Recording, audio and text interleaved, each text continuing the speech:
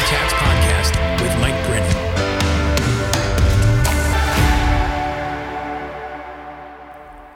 Welcome, friends, to another episode of Creative Chats. It's the podcast for artists, makers, and content creators where we talk about creativity, the creative process, and story. I'm your host, Mike Brennan. You can connect with me over on Instagram. I'm at MikeBone, or on my website, which is mikebrennan.me. Hey, I'd love for you to stop by dailycreativehabit.com. I've created several resources with you in mind as a creative person. First, there's a link to our free private Facebook group called Daily Creative Habit. It is filled with creatives of all types who have raised their hands to say, I want to show up more consistently for my creativity and craft. And so if that's you, we would love to see you as part of this group. There's also a link to receive our free Daily Creative Habit email newsletter. This goes out twice a week and is filled with resources and inspiration and daily prompts for you as a creative person to make sure that you keep showing up every single day for your creativity. And lastly, there's a link out to the new Daily Creative Habit Guided Creativity Journal. And this is something that I'm really excited about because it's a 90-day journey that you can go on that guides you to plan and show up for your creativity and help you track and help you measure and figure out exactly what it is that you want to do and how you want to do it. This is available right now through Amazon.com. Hey friends, it has been a very busy summer here for me. I have been traveling a lot. I spent a week in Wisconsin speaking at an event called That Conference, which was amazing. Got to meet some new friends and come alongside some people in the tech industry and talk about creativity in light of what they do, how they process, and it was just an amazing time.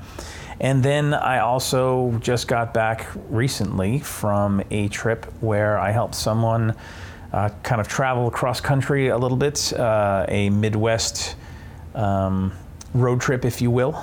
Traveled from Nashville, Tennessee, through Kentucky, through Illinois, through Missouri, Kansas, and finally into Colorado near Denver, where the final destination was. And along the way, stopping and seeing various roadside attractions, I guess you could call them.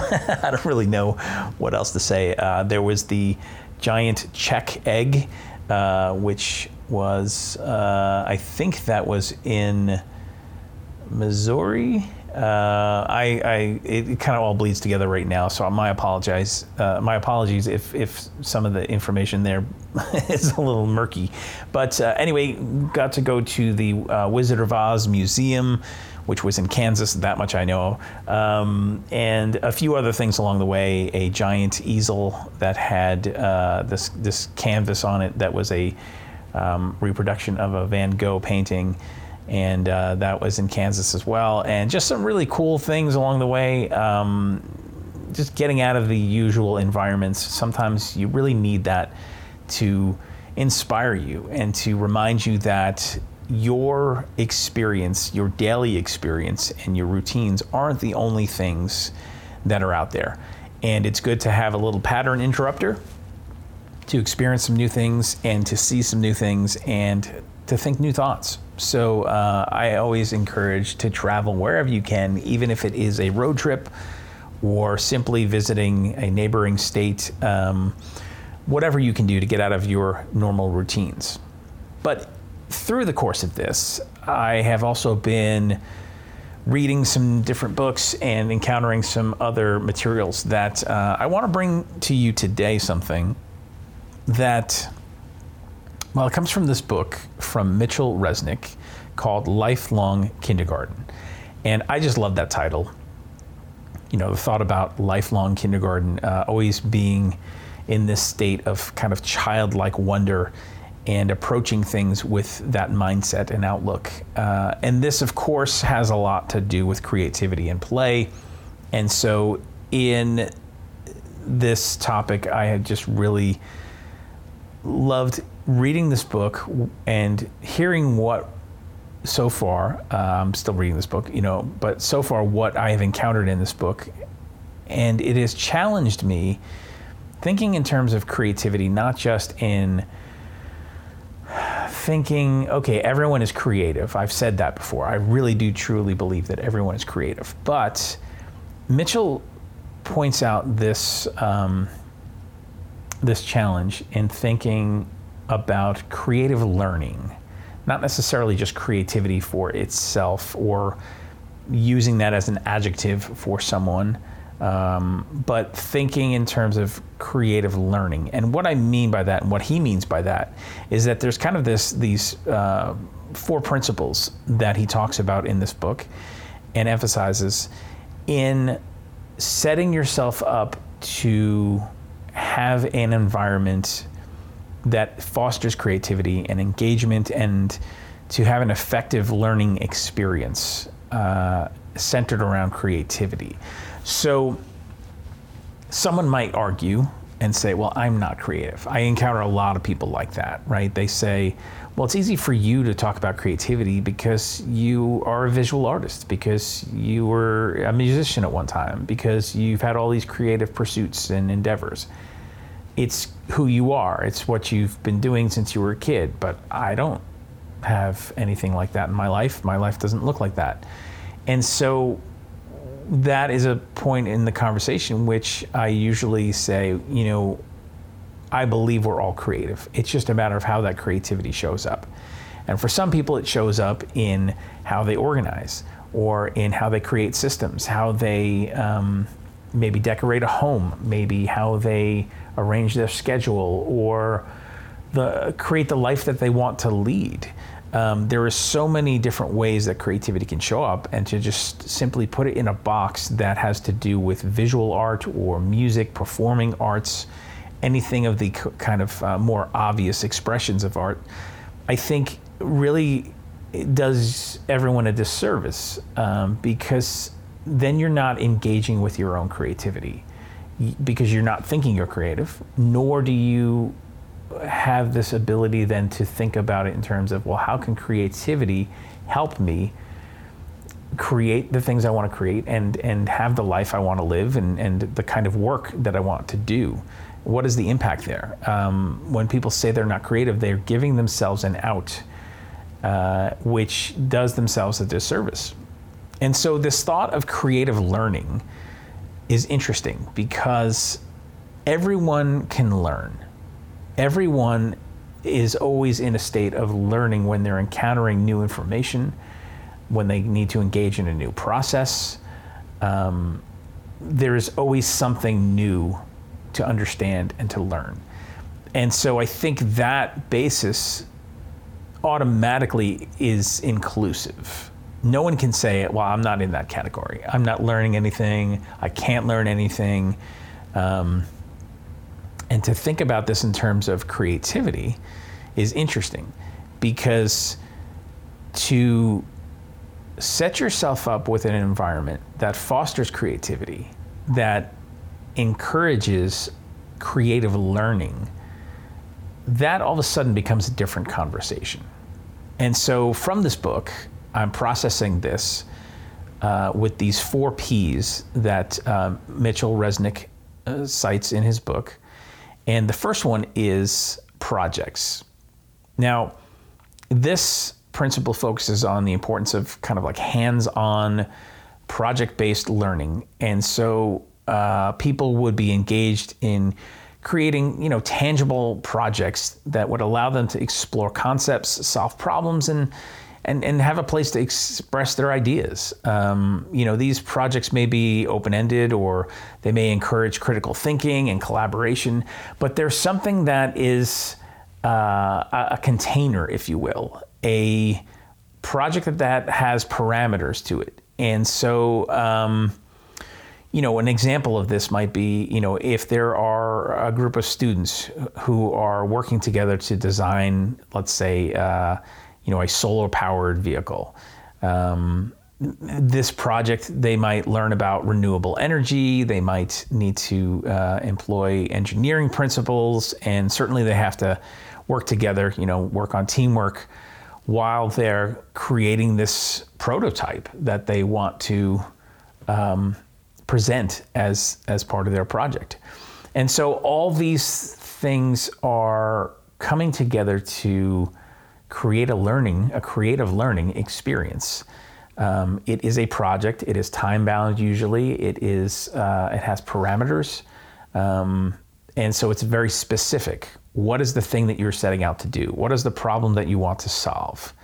And so that's the first thing that Mitchell talks about in Lifelong Kindergarten, is this idea of needing projects to come around, and that is the thing at which helps us with our creative learning. The second thing is passion, and he says, it's not enough just to have a project, a problem that you're trying to solve, because obviously if you don't care about this problem, you're really not going to be invested in the process. And so passion, it centers on allowing the person to pursue their interests and their passions, the things that they're really curious about, right? Because when someone's engaged in something that they're really curious about, that they're interested in, then they're going to be curious about the results. They're going to be curious about what's possible. They're going to be motivated to learn and to explore and to potentially innovate more, because there's simply this built-in interest, and which can lead to passion, right? We all have different things that we're passionate about. Sometimes, you get talking with someone on a topic and their face lights up, their countenance changes. You can tell that you've struck on something at which they care deeply about. An example of this might be, let's say someone has an interest for marine biology, and they're spending time outside of maybe a classroom environment or some other learning environment, and they're researching marine ecosystems, or they're conducting experiments and volunteering at a local aquarium or someplace to get hands-on experience. They're reading books, they're viewing all sorts of materials and feeding their knowledge and their quest for knowledge because they have an interest. For you, it might be visual art or music. It might be a business that you're trying to establish, entrepreneurship. It could be, any number of things that you're passionate about, baking, and just even living the life that you want to live, creating that life, being intentional about that, places that you might want to live, people that you might want to work with. All these different things could be sources of passion for you to explore. And so it's having your project, having something, a problem you're trying to solve, but then it's also having a passion for that topic, for that subject matter, because that is going to fuel your curiosity. The third thing is peers. And Mitchell talks about the importance of, having peers that you can collaborate with as this aspect of learning. Because when you're learning, especially in a group of peers, you're interacting with people, you're sharing ideas, you're receiving feedback, you're learning how to navigate feedback and give it and receive it. And this can really lead to enhanced creativity and a deeper understanding of the concepts at which you're wrestling with. Quite honestly, learning from other people fosters a sense of community too, right? Because you have people there with different perspectives and different outlooks, different experiences. And so you have a much richer learning opportunity and experience. And when this is all centered around, again, looking for creative ways to solve problems, to engage with something, you may stumble upon an idea because someone else, they have an experience around it, and you would never arrive at that on your own. And so if you simply were someone who goes off and works by yourself and doesn't engage with people in the creating process or in the creative learning process, then you're really missing out on an opportunity to have a richer, fuller experience and also come upon solutions and ideas that you would not come to normally. This is why brainstorming meetings are so important, because people are throwing out their ideas. And, in brainstorming sessions, there's no bad idea. This is simply just a time to collect ideas and concepts and things are just written down and they're assessed afterwards. There's a revision process, of course, that goes on. But in the beginning, it's, hey, let's all just pitch in. Let's all contribute to this conversation and give our own perspectives here, because we don't know which one might be the best solution. And we also don't know what idea might spark another idea. So, an example of this might be, a writing workshop where maybe there's an aspiring author who comes and shares their work that's in process, right? They're providing an opportunity for feedback and, to really just learn from other people's writing techniques and storytelling approaches and understand their place in things, as well as where there's opportunity to grow and what ideas may be helpful in filling in some of the gaps or places where people are stuck in their own process and in their own work. So, starting with the, number one, again, is projects. 2 is passion. 3 is peers. And 4, finally, this is my favorite, play. Now, playfulness and experimentation, I talk about this all the time because this really is at the heart of creativity. When you're trying to tap into something that is different, that is unique, that is maybe innovating, you need to be able to do so in a way where there's freedom, where you're not bogged down by thinking that's, this is the way we've always done it, or the pressures and constraints of, being efficient and productive and all the things that are necessary and important in a process. But this is also important, to have a place where you can simply play, experiment, where you have some freedom. It's creating an environment where you can learn and feel comfortable about trying new things, taking risks, and exploring without the fear of failure, because this encourages creative thinking and innovation. If you're too worried about failing, you won't even start. If you're too worried about taking risks, then you're never going to try things that you've never tried before. You need to be able to have a place to do this, to explore, to play, to break things, to just see what happens, to ask questions of what if. Now, I've seen this even in some conversations recently, as I said, that tech conference that I went to, that's called That Conference, and speaking with a lot of people who are programmers and who are in an industry that is outside of what I am familiar with. They still have a place where they need to experiment and play. An example would be like a coder who's in a workshop where participants are, they're given a set of challenges to solve a problem using programming skills. And, they have to approach that task with a playful mindset, trying different code snippets and experimenting until they achieve the desired outcome that they're looking for. It's a lot of trial and error. And there are some things that can happen that can be pretty cool. There were a lot of younger kids there, and they had this kind of robotics program that was going on. And to see these younger kids who were really passionate and playful about taking these controllers, and these students had this BB-8 character, from Star Wars, and he was rolling around in this kind of, I guess it was a Jeep or some kind of vehicle. And they had it remote controlled, and they had wired this thing, and they had done the coding that was necessary for some interaction. And they were going around the vendor tables and collecting some of the swag, right? Some of the buttons and the pins and the ribbons and things. And so each vendor table had the opportunity to kind of place something on this BB-8 and on this vehicle as these kids went by with this creation that they had. And it was really cool. It was playful, and they were learning things about collaborating with each other and about the actual source code and the mechanics and engineering, things that certainly are beyond what my experiences have been.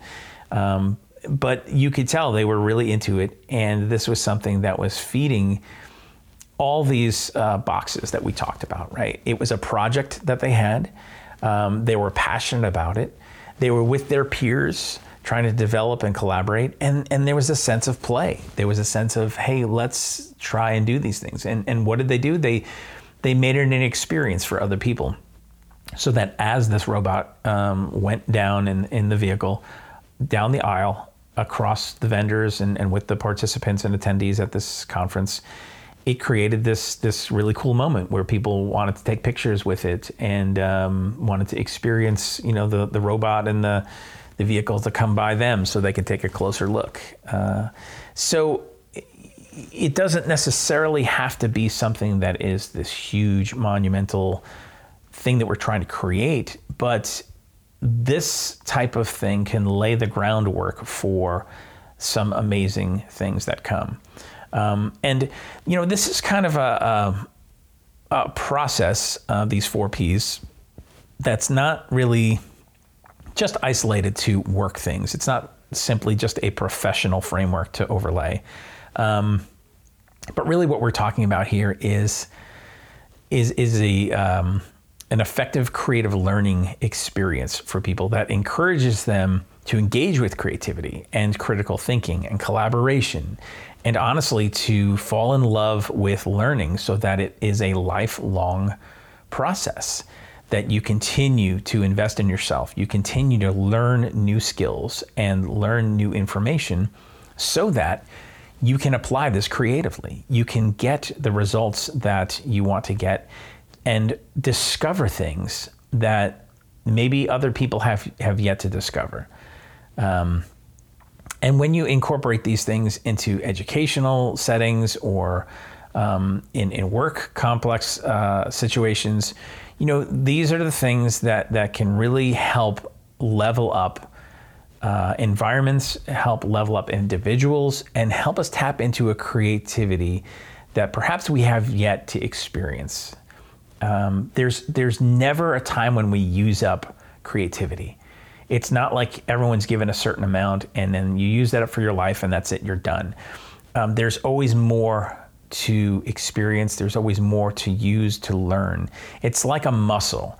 And the more that you flex this creative muscle, the more that you have available and the more you're able to do and access.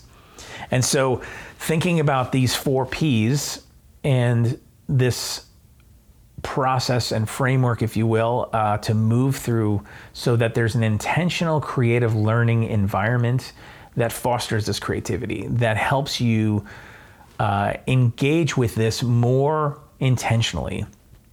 And you can do this in the workplace, you can do this at home, you can do this in a school or learning environment. And I think that's the beauty of this. And so if you're interested in learning more about this, you want to read specifically for yourself some more of the thoughts from Mitchell Resnick, you can pick up his book, Lifelong Kindergarten. And I encourage you to marinate in these thoughts as well. Think about how you can apply them to your context. Think about your own creativity. Think about your objections to your own creativity and what does that make you think about when I say you are creative. Many of you, because this is a creative podcast, it's creative chats, right? You've come here because you have an interest in creativity.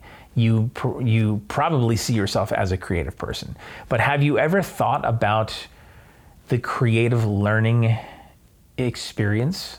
Have you thought about it in terms of something that you can step outside of, and it isn't just this intuitive thing that you do, but something that you can be intentional about in setting up these kind of environments, whether it's for yourself or for the people around you. And if you're someone who doesn't necessarily think of yourself as a creative person, then I hope that this challenges you to think about creativity in different terms.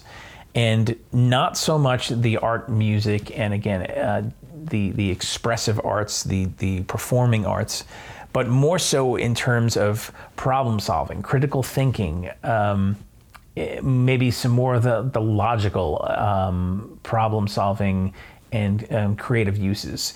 Not so much just the heartfelt creative expression and self-expression. Certainly creativity is a big word, and it encompasses a lot of things. And I do believe that we all have a place within it. And it's learning to understand more of our context of creativity so that we can apply it more regularly and with more intention. And so I hope this has spurred some thoughts for you, some challenges. And I would love to know what you think. Feel free to stop over on Instagram. I'm at Mike Bone. Shoot me a DM. You can certainly shoot me a message from my website, mikebrennan.me. And until next time, think about these things. Think about this 4-part process: projects, passion, peers, play. Think about your place in it and how you can set about doing these things intentionally. And of course, as I always end these solo episodes, my challenge to you is go create something.